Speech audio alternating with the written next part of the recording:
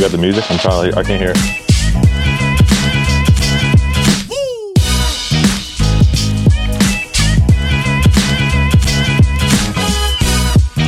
We're good.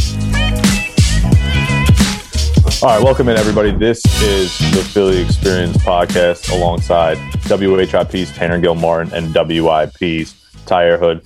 I'm your host, Max Kretzel. It's great to be back with everybody today, coming off an interesting week in the Philadelphia sports world with a football sense of things here as the division heats up. A lot of big-time names going to other, which is going to be a struggle for the Eagles, both offensively and defensively. So we'll give you guys an update on that and also our opinions on some of the names that have been, signing with the Giants, the Cowboys, and the Washington football team. After that, we're going to dive right on into the Phillies, try to touch on some of these opening day roster moves that the team will possibly have, whether it be from the bullpen standpoint of things, whether it be from, Scott Kingery, will he be able to man a utility position on his team after his brutal spring training? So not only a big picture sense of things, but also individual players as well. So, guys, we want to touch on Curtis Samuel first here. This is the guy that I've looked at throughout the offseason. I thought, man, this guy had to come off a great year with the Carolina Panthers. Obviously DJ Moore, Robbie Anderson, his season there was great for the Panthers. Obviously, they didn't go to the playoffs, but still, he goes to the Washington football team, and then Brian Fitzpatrick as well goes there, a guy who I think, we all agree that he hasn't had success as a long-term starter, but a short-term starter, possibly only 1 year there in Washington until they find their long-term guy. Those are two names that when you look at the Washington football team along with their defense, you have to be, pretty concerned about. So when you heard that, Curtis Samuel and Fitzpatrick are going there to try to man up that offense, because I think we can agree that their defense is solid overall, but then you look at their offensive side of the ball and they had some question marks, is it going to be Heineke? Obviously they lost Dwayne Haskins and got rid of him. So when you heard this news go down about, Washington specifically, what was your, thought process about how we're going to be able to compete the Eagles, that is, with them this upcoming season? And this is straight up my feelings. Seriously, what in the are the Philadelphia Eagles doing? Like, seriously, like what do you look? Don't give me the crap about this team doesn't have any money. All right, yes, I understand. At this current point, we are about a little over $3 million under the salary cap, if I'm not mistaken. So we can spend money. All right, and I've seen, us have the ability to do it, especially considering, you can just basically either give a guy a whole bunch of years and backload the contract, or you can just give the guy a whole lot of guaranteed money in lieu of a short contract. So it's ways you can sign people. All right, there's no excuse as to why. There's no excuse as to why this Philadelphia Eagles team isn't signing players, and it's absolutely frustrating. It truly is. It's irritating. It's disappointing. I mean, shoot, you talk about, us possibly losing Curtis Samuel, which is a weapon that we could have used in our offense. I mean, shoot, we could have used Adoree Jackson, who just signed with the New York Giants. All right, he was scheduled to meet with the Philadelphia Eagles on Monday, and he didn't get nothing. He automatically signed with the Giants for a 3-year, $39 million contract. And I'm just sitting there going, well, geez, did you guys beg him at least to come to Philly, at least check out the facility? I mean, damn, he never left New York. And he's already wild. Like Logan Ryan took him out to dinner and all this other type of shit. And I'm like, yo, man, come on. Like, seriously, it's frustrating. It's frustrating because while I understand that this is a rebuilding team, and I understand this might not be the top place to come for free agents, and I completely understand that. However, given that, you still have to kick the tires on some of these players. Like, you still have to rebuild this contract. And once again, you're in a division that absolutely sucks. Like, you can still develop this team and still compete for the division. Like, there's no excuse as to why the Washington football team and the New York stinking Giants, who finished second to last in the NFC East division, is signing players ahead of you. Not to mention the fact that the Cowboys don't really even need to sign players, but they're still ahead of you. You're still at the bottom of the totem pole, and you're not doing anything to pull yourself out of the hole. Do something. Well, T, I'll tell you right now, all those teams you just mentioned are going to be better than the Eagles at this point right now, especially. Which free agent wants to come to Philadelphia with the situation that's happening right now? You have the owner of the team telling you this guy's the quarterback. Then you have other sources saying that they're going to maybe venture out and still draft a quarterback at 6. We don't know. Who wants to go to a team where they don't know who the quarterback is and they don't know what they're going to do? Who wants to go to a team that doesn't have a number one wide receiver? And who wants to go to a team with a new coach who just flat out lied to the entire city in his presser, and they have no idea what's going on in Philadelphia? There's a lot of holes to fill up, and these free agents know so. And then they look at the other teams in the division. They see the Giants making moves, Washington making moves, the Cowboys keeping Dak Prescott and improving even more so. It's a bad situation that Philadelphia is in, and they're going to pay the price, and that's exactly what they're doing. So in free agency right now, with all these teams making moves, I mentioned that Dak re-signs. That's the highlight for the Cowboys, really, and they're adding a safety. But this is already a team with weapons on offense. Now, if they get their defense figured out, it's gonna be a scary Cowboys team. Then you have Washington football team. Now, albeit they add Ryan Fitzpatrick, okay, but he's a leader, and he's a guy people can learn from. And then they go ahead and get Curtis Samuel for McLaurin, and then they have Daniel Jones. They're still figuring out who Daniel Jones is, but I'll tell you what, he's going to get a lot of help with Galladay out there. And then in the secondary now with Adoree Jackson. And then you look at the Eagles. Okay, they might bring in Joe Flacco. Big deal. It's embarrassing. Joe Flacco. We're talking about Joe Flacco. Or they might bring back a guy who won the Super Bowl a couple years ago because the other guy led them there. It's ridiculous. Yeah, I think from a Washington football sense of things, I look at it as look back at last season with the Dolphins, right? They were successful early on in the season with Ryan Fitzpatrick. They were setting sail, them and the Buffalo Bills towards the division title. The Buffalo Bills obviously were able to pull away at the end of the day. But when you have a guy like Devontae Parker early on in that season, he was targeted heavily from Ryan Fitzpatrick. And Fitz, again, when you look at the players around him last year, Parker was heavily targeted. Gesicki got hot later on in the season from the tight end position. But I don't know if he's a guy who wants to spread the ball around evenly. He might have to do that this year upcoming with the more weapons that he has in Washington and obviously signing Curtis Samuel. But you look at Terry McLaurin, a guy who, arguably is probably better than Devontae Parker, obviously quicker 100% and probably a better route runner as well. And that doesn't have that size that Parker has, but he's probably going to be heavily targeted. He's going to be a tough cover for any defense. Curtis Samuel, a guy who is a gadget player, but also can run a little bit out of the backfield, a couple of quick screens, a couple of slant passes. He can line up in the slot as well. So he's going to be a problem for all defensive coaches to play against as well. So when you have a guy like Fitzpatrick coming in here, if it's only a 1-year contract, he knows that there's nobody behind him really to take his position. It isn't going to be, I'm going to play 9 games and then 2 is going to take over for me type of situation. That's why the Washington football team worries me because they have an already established defense, pretty solid offensive line as well. And then you bring in, a leader like Tanner mentioned. So when we sat on the show 2 weeks ago, we mentioned how the Cowboys were probably in the driver's seat, but the recent moves that the other 2 teams in our division have made recently, it makes you question, what will this division look like going forward? Who's going to win? Now, let's move on and talk about the Giants here. I know we talked about Adoree Jackson and Kenny Galladay. From Daniel Jones' standpoint of things, he didn't have too much to work with last year. Sterling Shepard missed a good chunk of time. Golden Tate, not the same player he was, at least in the Eagle uniform, even before that with the Detroit Lions.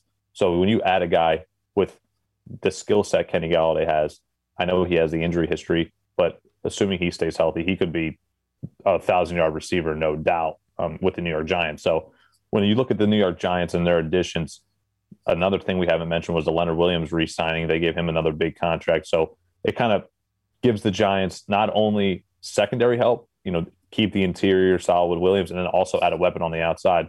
How much more nervous are you now about the Giants that they were able to add Kenny Galladay? Are you skeptical they gave him that guaranteed money with the injury history, or are you kind of banking on him staying healthy and trying to propel the Giants to a playoff contention?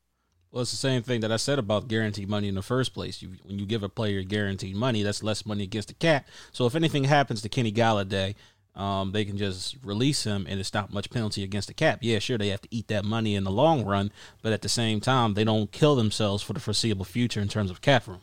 So they save themselves there. And look, Yes, now the Giants are a threat. Now, like even with Daniel Jones, as Tanner mentioned, still trying to figure out who the hell Daniel Jones is. They're now a threat. Like they're starting to stock up on their team. I mean, they weren't really that bad of a team, to be honest with you, in the division this past season. As a matter of fact, they beat the Eagles in their last meeting. As a matter of fact, the Eagles just beat the Giants in the first meeting. But so I'm frustrated. Like, I'm at a loss for words. Like, I'm frustrated because the only thing that I can hang my hat on in terms of the Philadelphia Eagles, in terms of the team that I love, is the fact that we signed a safety, Anthony Harris, who in 2019 played very well and was considered one of the top safeties in the NFL. And this past season was one of the worst safeties in the NFL. So I really don't have anything to hang my hat on. Not to mention the other issues that we're still fighting with. Not to mention the fact that, once again, as you guys have mentioned, we don't have a number one receiver. We don't really have a stable offensive line. We have a new coaching staff. All right, the defense is still in shambles. There's no linebackers here. We have one decent corner, and that's really about it that you can really hang your hat on this team. Like, Jalen Hurts, as much as I want him to succeed, of course, is still a question mark. Like, there's nothing really I can really hang my hat on, and they're not doing anything to kind of help themselves even in the slightest. Like, just being interested and just showing interest in these players is one thing, but being able to get the job done, that's what makes the difference. And look, I'm not saying that the Philadelphia Eagles should build their team through free agency. That's not at all what I said, what I'm trying to say. But they should at least try to help themselves, the bare minimum. Just try to help themselves, because you're not going to be able to fix everything in the draft. It's just not going to happen, especially with your draft history. Well, listen, this Giants team, it doesn't take me over them being above the Washington football team yet, because they still have a few holes to fill. They're still unsure of Daniel Jones, but they do have a lot of skill players on offense. They have, of course, Saquon Barkley, one of the best running backs in the game, and you're adding Galladay to a group with Shepard. You have Slayton there too. These are guys who can make plays. But the thing with the Giants is that for a case to back up Daniel Jones is that he has inconsistency with the wide receiver position, injuries as well. And he hasn't been able to get that shot. But this gives him this season to really prove it to the Giants organization that he can be a franchise quarterback. And I think if that doesn't work out, the Giants are back in fourth, because then they have to look out for another quarterback in the draft. That's going to have one quarterback in the 2022 draft, I believe, so far. But this goes back to free agency and how much a one player signing can really change a team. If Juju gets signed a week ago to the Eagles somehow, I wasn't expecting it. I don't even think we were talking about the possibility of Juju Smith. We knew he was out there, but we brushed it off like, no way. The Eagles offered more money, apparently, and he still wanted to go back to Pittsburgh. The Ravens offered him money too. Of course, he's not going to go to the Ravens because of the rivalry between those two teams. He's a respectable player. But if we have Juju Smith-Schuster, we look at this draft completely different, because it really depends on who you have on the team currently, of course. But we would be talking a little more positively about this Eagles team, that's for sure. Well, to counter your point about Juju Smith-Schuster, I mean, it also depends on what Juju Smith-Schuster are you getting.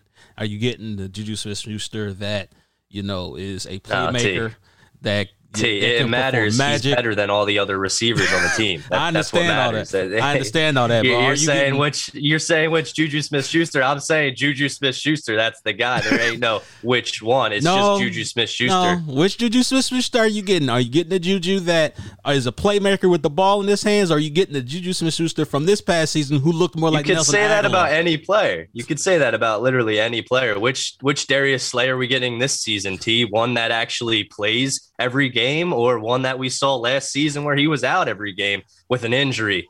Look, you provide an excellent point. I completely agree with you. It's just that, I wasn't going to, go head over heels for Juju Smith-Schuster. I just wasn't going to be one of those guys. Like, I'm sorry. Like, would he have been the best wide receiver in a badass group? Yes. Essentially, yes, which is saying something. But I wasn't going to, jump over hills and, do a cartwheel live on the air. I'm just not going to do that. It's Juju Smith-Schuster. Well, I think one thing about Juju Smith-Schuster last year was he was basically overshadowed. Well, the word I would use. I mean, Chase Claypool broke out last year. What a great year Chase Claypool had. And then you have Deontay Johnson struggled late in the season with the drop passes.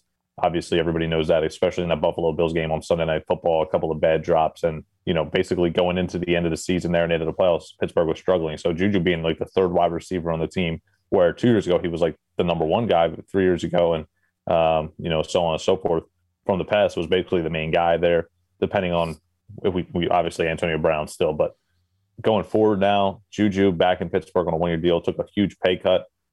It's clear that he didn't really want to come here. So, but going forward here for the division, and I want to touch on the last. I hear you. Haven't touched on too much is the Dallas Cowboys. So obviously they bring back Dak Prescott. I think with the Cowboys, the biggest thing here for us is to worry about is the draft, right? Because they had that 10th overall pick. It's basically who's going to fall to them. We have Kyle Pitts, a guy that has been high as 6 with the Eagles, but if he goes 10th, and then Dak has all those weapons to work with, that's a problem. I've also seen Patrick Surtain falling to 10th. Where do you guys go with the Cowboys here?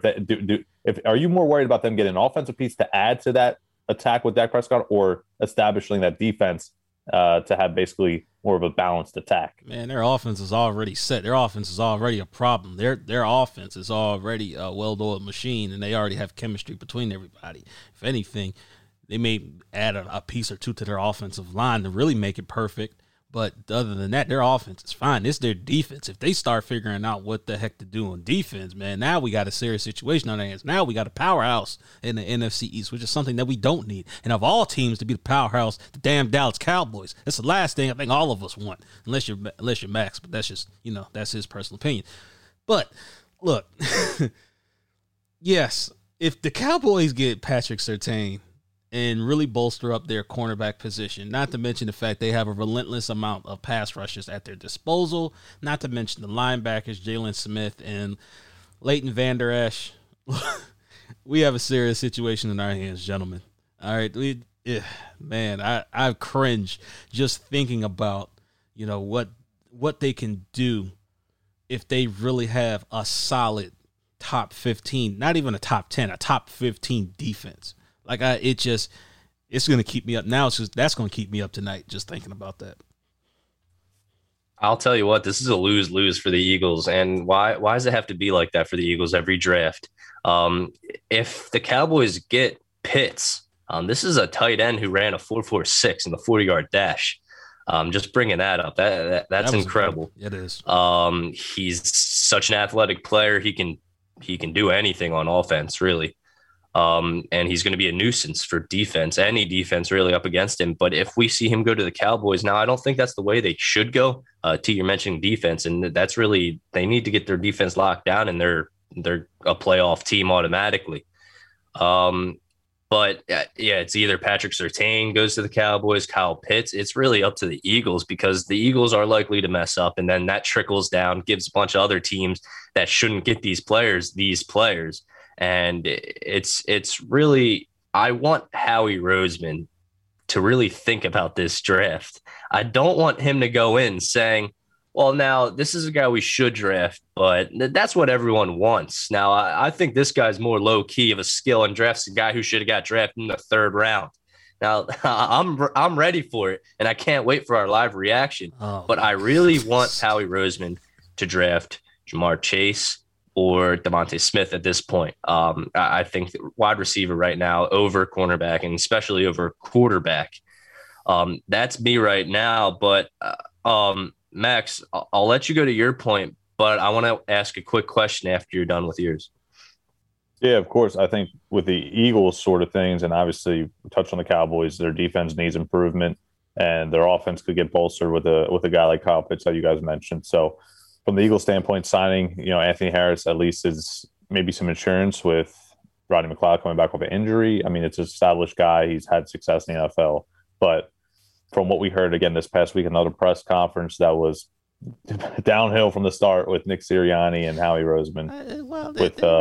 And again, another thing to point out, Carson Wentz's introductory press conference with the Colts ran right over top of it. So maybe some strategy play there from the Philadelphia Eagles not wanting the reporters to get into the Colts press conference, but that's a whole nother story for another day. And I think one thing you have to look at is Nick Sirianni talks about his systems. He talks about how he's up late at night watching all this film and trying to implement the right guys for his systems. He didn't have to mention the wing T formation. That was just too much. He went too far with that one.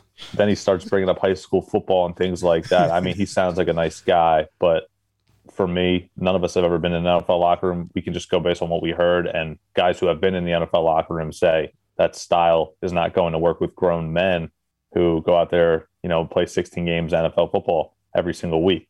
So we'll see how that, transpires. I think it's going to be funny because a lot of people say, let's wait for the season to start. We'll see how he looks in game action. I think this is all going to boil down to how training camp goes. We'll be able to tell a lot in training camp, how his systems go, how guys react to him. And I think one thing you have to look at is as the training camp goes on through the dog days of summer and as it gets hot and people are on the field, what kind of coach is he going to be? Is he going to be a player's coach? Is he going to be, a rough and tough, keep the pads on, we're hitting today and things like that? And we'll see how players react. A lot of things come out in the media. Just look in previous seasons with Alshon Jeffrey and Josina Anderson report, like little things like that sneak out into the media. So we'll see if something like that, reports like that come out in training camp. And again, if they're all bad, you're going into the season with a lot of drama on your hands, and it could be another down year for the Eagles. If not, and their players are trying to keep an open mind about Sirianni and play hard for him in his first season as a head coach in the NFL, it could go either way. And that's what I think is the worrisome here is the fact that it could go either way, and if it goes but wrong, it can go really wrong, and the Eagles could be looking at another high pick next year. But Tanner, let's get back to your question for the group here. I'm assuming an Eagles related topic. Yeah, it's going more into the draft. And before I get into it, I just want to comment and ask you guys if you saw the Pat McAfee show with Carson Wentz this week and how comfortable Carson Wentz just looked, chilling out, talking about his time in Philadelphia. I mean, we haven't seen anything like this when he was in Philly. It really seemed like he was just going to the stadium and then going home after that, real down to business, but he was letting loose. He was talking, he was laughing, have a good time. This is a new Carson Wentz and a guy who just immediately starts working out as soon as he gets in Indianapolis. He's down to where he's got a chip on his shoulder. There's no time to rest for Carson, but he mentions last season how he had to take time away from football to go hunting and stuff. He wasn't in the right mindset. But other than that, we can talk about that on a completely different day because I'm sure it's going to be brought up many, many times. But back to this draft, Devontae Smith, he didn't participate in his pro day. I believe it was on Monday. And he said that there was enough film on him and he didn't want to participate for that reason. Does this worry you guys, or is he just playing it safe? I'm not going to say it worries me. No, it doesn't worry me because Devontae Smith is pretty much, he's a top 10 pick locked in. I mean, some would even argue top 5 pick. Okay, so his position is pretty much locked in. He can pretty much do what he wants. And this is not the first time this has happened with athletes that skipped out on their pro day. Now, traditionally, they've at least participated in the NFL draft combine, but this is one of the first few times possibly ever that there's been no NFL combine, and that the only way that you can really look at the players, I guess, from a physical standpoint of view without pads is going to their pro days. Now, my thing is this, and you guys know me. I'm a film guy. I don't care what you do. I don't care how much you bench press. I don't care what your vertical jump is.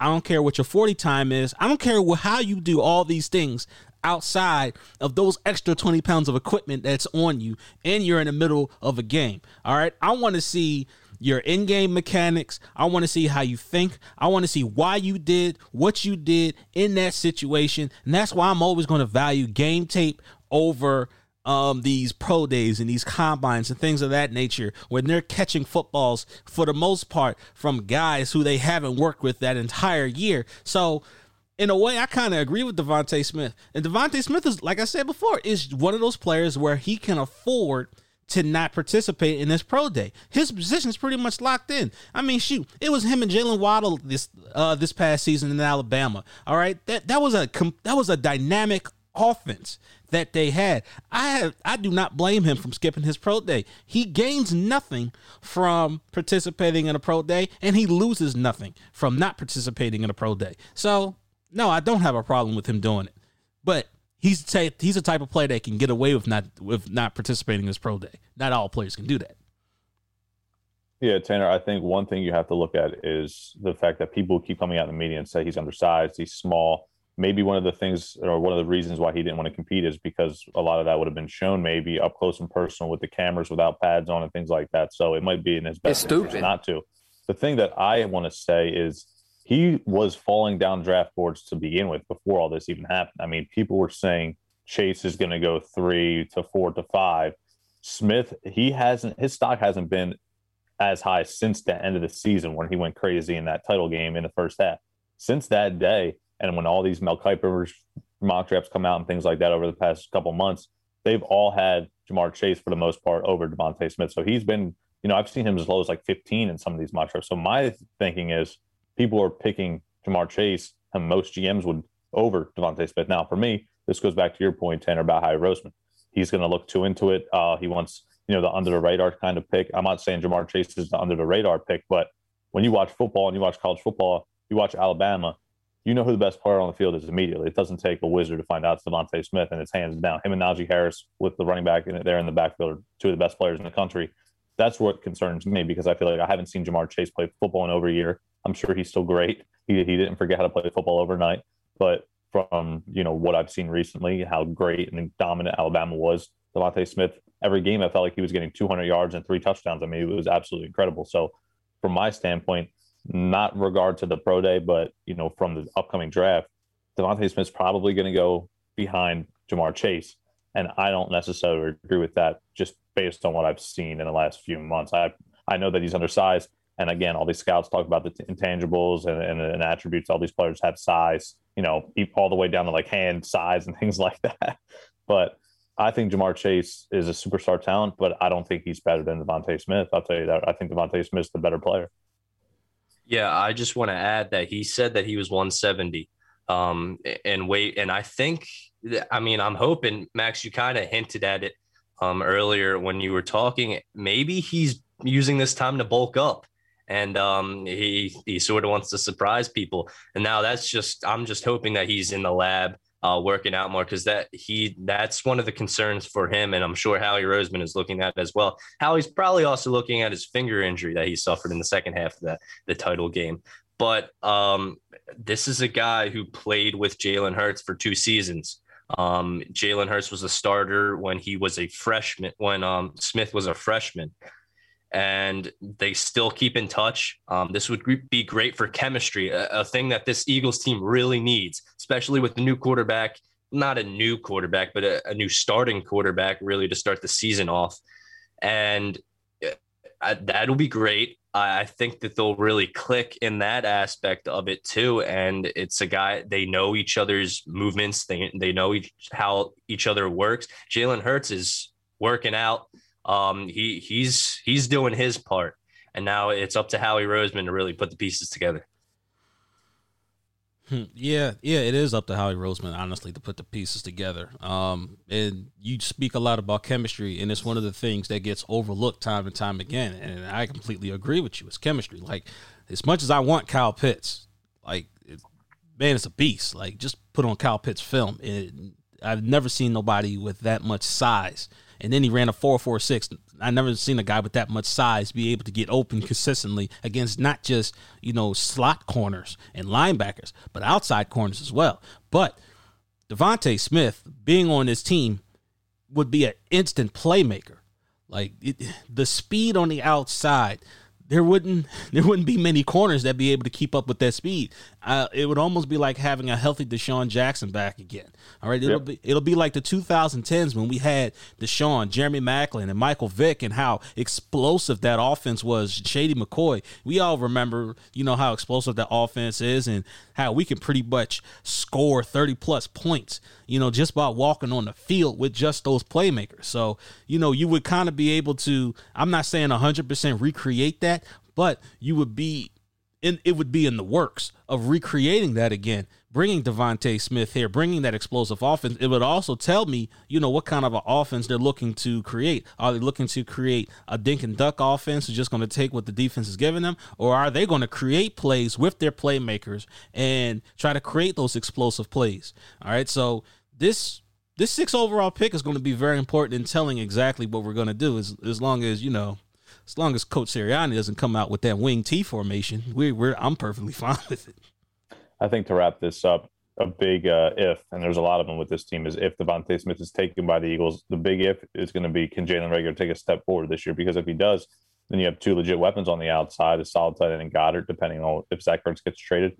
And, if the offensive line can stay healthy, you have a good running back in Miles Sanders, the offense might not be half bad. So I think 2 completely different skill sets with Chase and Smith. But Smith, last year, first of all, he's playing in the SEC. He's playing all the best defenses in college football. Then he plays Ohio State, later on in the season, the college football playoff and things like that, and the championship, and literally just blows by every single corner and safety, like the safety and the corner both. So my thing is, when in doubt, Devontae Smith, you can't really miss. And if you do miss on the pick, you say, well, I took a superstar wide receiver from Alabama, the best college program in the country. So even if it doesn't work out, at least you can hang your hat on that at the end of the day. So from one Philadelphia team to another, guys, Philadelphia Phillies spring training is, well underway, coming towards the end of it, actually, 9 days away from the start of the season. Crap-ass Vargas. Yeah, we don't have to worry about him anymore, Steve, but we do have to worry about some of these other pitchers, coming in this season. And the spring training for Chase Anderson, Matt Moore, the new guys have been relatively productive, overall pretty solid. For the most part, Zach Eflin dealing with a little bit of a back issue, but I'm hoping he's expected to, I should say, start the 3rd game of the season, in the words of Joe Girardi. But when you look at this overall team and offensively, again, JT trying to fight back and get a couple games of spring training under his belt before this season kicks underway. I just want to give you guys the floor and talk about the bullpen here specifically first, because I want to go into possible opening day roster and touch on names, give you guys some questions about who you think should be on it, who you guys should be off of it. So if you guys want to just give me a little quick overall outlook of the Phils this year, at least of what you've seen recently in spring training, and then I'll ask you guys some questions about some individual players that you think should be here or should not. Well, you touched on them a little bit in your introduction that, Jojo Romero, he's one of the guys that you're trying to push to the roster. Also, we discussed before we even started, Archie Bradley is one of those, is basically going to be the closer. All right. He's actually done pretty well in spring training. So he's pretty much locked into that closer spot. So finally we have a legit starter. I mean, not starter, a legit closer. All right. We don't have to fumble through the rotation trying to find a starter and throwing a guy who I've been trying to understand why the Phillies continue to employ him in the first doggone place in Hector Neris, and he's probably going to make the roster too. I don't know why. There's no damn point, but that's neither here nor there. We're not talking about that right now. But, am I still concerned about, the bullpen? Yes, because it's one thing to do. It's one thing to perform in spring training, and there's another thing when the lights are finally on you, and it's time to perform, and it's time to rack up these wins so that you can start playing some postseason baseball in October. So I'm still a little concerned about the rotation. Yes, they've added some pieces, and they're trying to push some pieces. Vince Velasquez I'm still iffy on him. Like, I know he got a decent ERA right now at 2.45, but I mean, that's still, that's not doing anything for me. Zach Wheeler has been a disappointment, all right, with a 4.05 ERA. That's not going to really get it done. I'm still a little concerned about this pitching rotation, just a little bit. There's a reason why, Vegas has the Phillies winning, at 80.5 games. All right. Because this bullpen is still a question mark. Once again, the concern is not going to be whether or not the Phillies can put up runs. Once again, for the 3rd time that we're saying this, it's going to be about the bullpen and the pitching. Yeah, T, I think you hit it on the head when you mentioned this pitching rotation. That really people I'm only for sure about is Nola and Wheeler. The other 3 have yet to really prove it, and that's exactly what they're going to do. They're going to get their chance to do so. But this team needed to improve the bullpen the bullpen, and they did so. But I think they could have done a few more things to really bulk up this team pitching wise. I mean, you bring back guys, you bring back really everyone, and like DD, JT Realmuto, which was huge. Mm-hmm. But what's really going to set this team aside from last year is, of course, the pitching. Now, I believe the Phillies are ranked 4th now in the division, to finish 4th in the division. And I like that. I like that because low expectations. You go in with low expectations. You got it. You're not expecting a lot, and that's something that the Phillies were expecting a lot more so the last 2 seasons, and they didn't go ahead. And I think this team can win 85 games.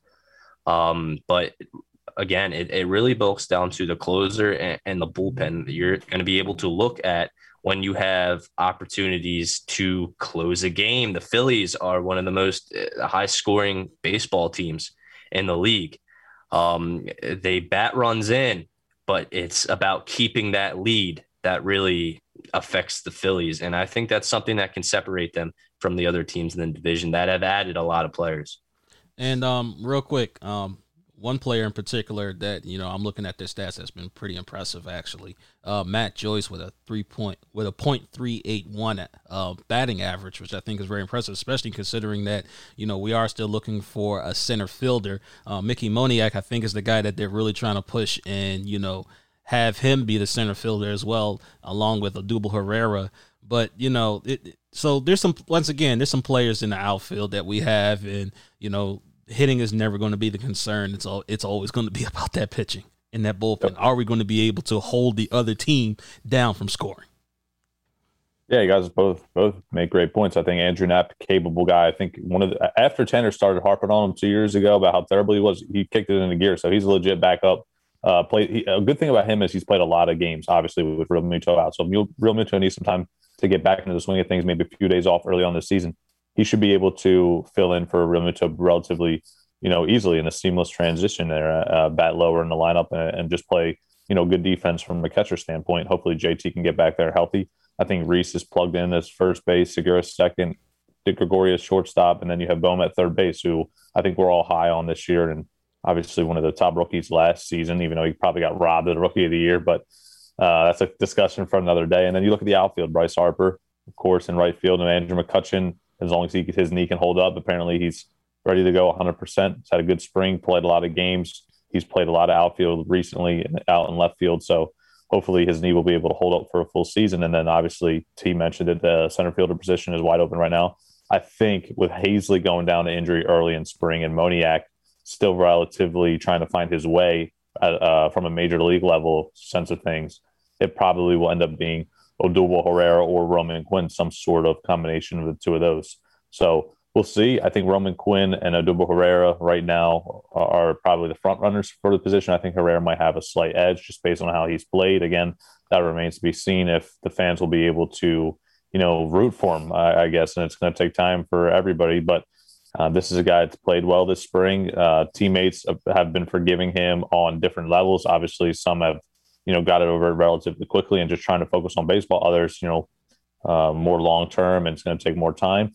But when you look at trying to win baseball games, Herrera is probably the best fit for center field right now as we speak. But when you look at this bullpen, there's a few names here, guys, that at least from my sense of things have basically a few lock-ins. And you can lock in Archie Bradley and Jose Alvarado, who's had a great spring. This is a guy that throws a 100-mile-an-hour fastball, and he has a wipeout slider. Two of the big things you need later on in ball games. And when you got a lefty, that's the key, being left-handed and being able to throw 100 miles an hour. Super impressive. And you have Jojo Romero. T mentioned it, Connor Brogdon, who, if you guys remember, came in his first pitch in the major leagues, went like 350 feet out to left field at Citizens Bank Park. But since then, apparently this offseason, he's worked a lot better with his changeup and his fastball. He's a guy that can throw 95 plus. And he's looking to make the opening day roster. A couple of late signings in the spring, Braden Kinsler and Tony Watson, veteran guys that have had success at the major league level. So when you look at bullpen specifically, there's going to have to be some outs. We all know that. Sam Coonrod, a guy that we got a little wild. We got him from the Giants. He's wild, but he can throw hard, 98-mile-an-hour fastball. So there's going to be some guys here David Hale, I know you guys remember, came in from that trade of Brandon Workman last year. Brandon Workman obviously came from the Red Sox. Hale came from the Yankees, but try to makeshift that bullpen from that contact didn't work. So there's going to have to be a few names here on the outs. Another guy who I haven't mentioned, Vince Velasquez. So is there a name or two here that you guys think are on the outside looking in when it comes to making this opening day roster? I know it could come down to left-handed versus right-handed. We know Tony Watson's a lefty. We know Brian Kinsler's a righty.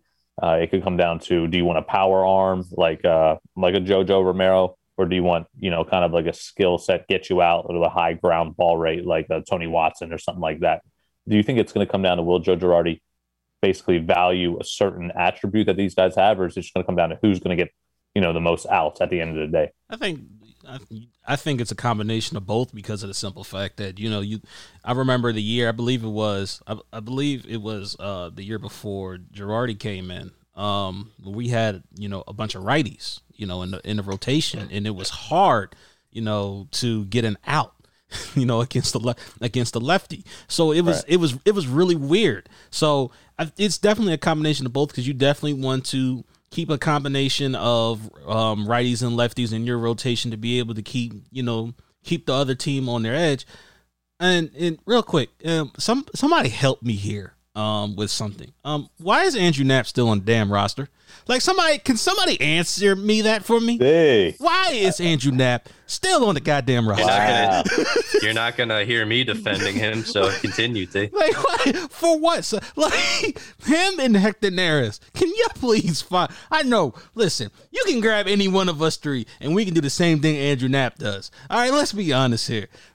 I can hit better than Andrew Knapp. I can play better than Andrew Knapp. It's been a while. It's been a while since I was in the dugout or hitting any pitches, T. Let's be fair here. Yeah, I think it's been a while for all of us, but I think if we were to get the swing of things again, I think we could still be able to outperform Andrew damn Knapp. I'm just saying. Like, this is absolutely ridiculous. Why is he still on the damn roster? All right, can you please find another damn catcher besides Andrew Knapp? All right, please. I don't want to see Andrew Knapp I don't want to see Andrew Knapp back here in Philadelphia. I don't. Like, if he somehow, some way makes the roster, like, I kid you not, I'm flipping a lid. Like, this is ridiculous. You're going to be flipping a lid because he's going to make the opening day roster as a backup catcher. I'm sorry to tell you, but he will. It's stupid. That's all I'm going to say. He's not having the best spring training. But again, come on, this is a backup catcher we're talking about here. He's not going to be playing every day. I'm not expecting you to play every day, but damn it, at a .185, I expect you to play better than that. I mean, damn, geez. That's fair. It's stupid. That's fair. He's not having a good spring training. I get it. It's ridiculous, man. Just come on, man. It's an outrage. Go ahead, Tanner. I'm done. I can't disagree with you at all, T. With Andrew Knapp perspective, you know how I feel about him. But there's, I believe, 8 spots left for this bullpen. You have guys like Kinsler, yep, Watson, and who's the other guy? Rondon? Is that his last name? Rodon. Yep, Rodon. You got it. Rodon. So these guys, I believe they're on a contract where they can hop onto a different team. Yeah, by Wednesday. I believe that's how it works.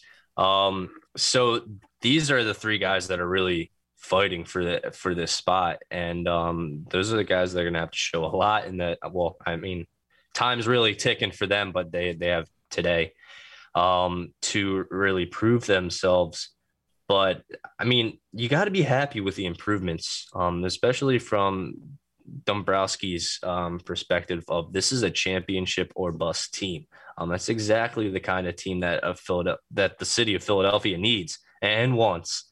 But I think, again, the improvements in the bullpen are really going to show out for this team. But Max, you mentioned Vince Velasquez, and he's sort of an inconsistent thought at this point. Now he's going to make the bullpen, but really he starts out some seasons he's a starter. A couple games he's out there in left field. I understand you can use this guy in a few other positions, but I think that's a guy who, if the Phillies are better, it's a guy that they won't need on the team.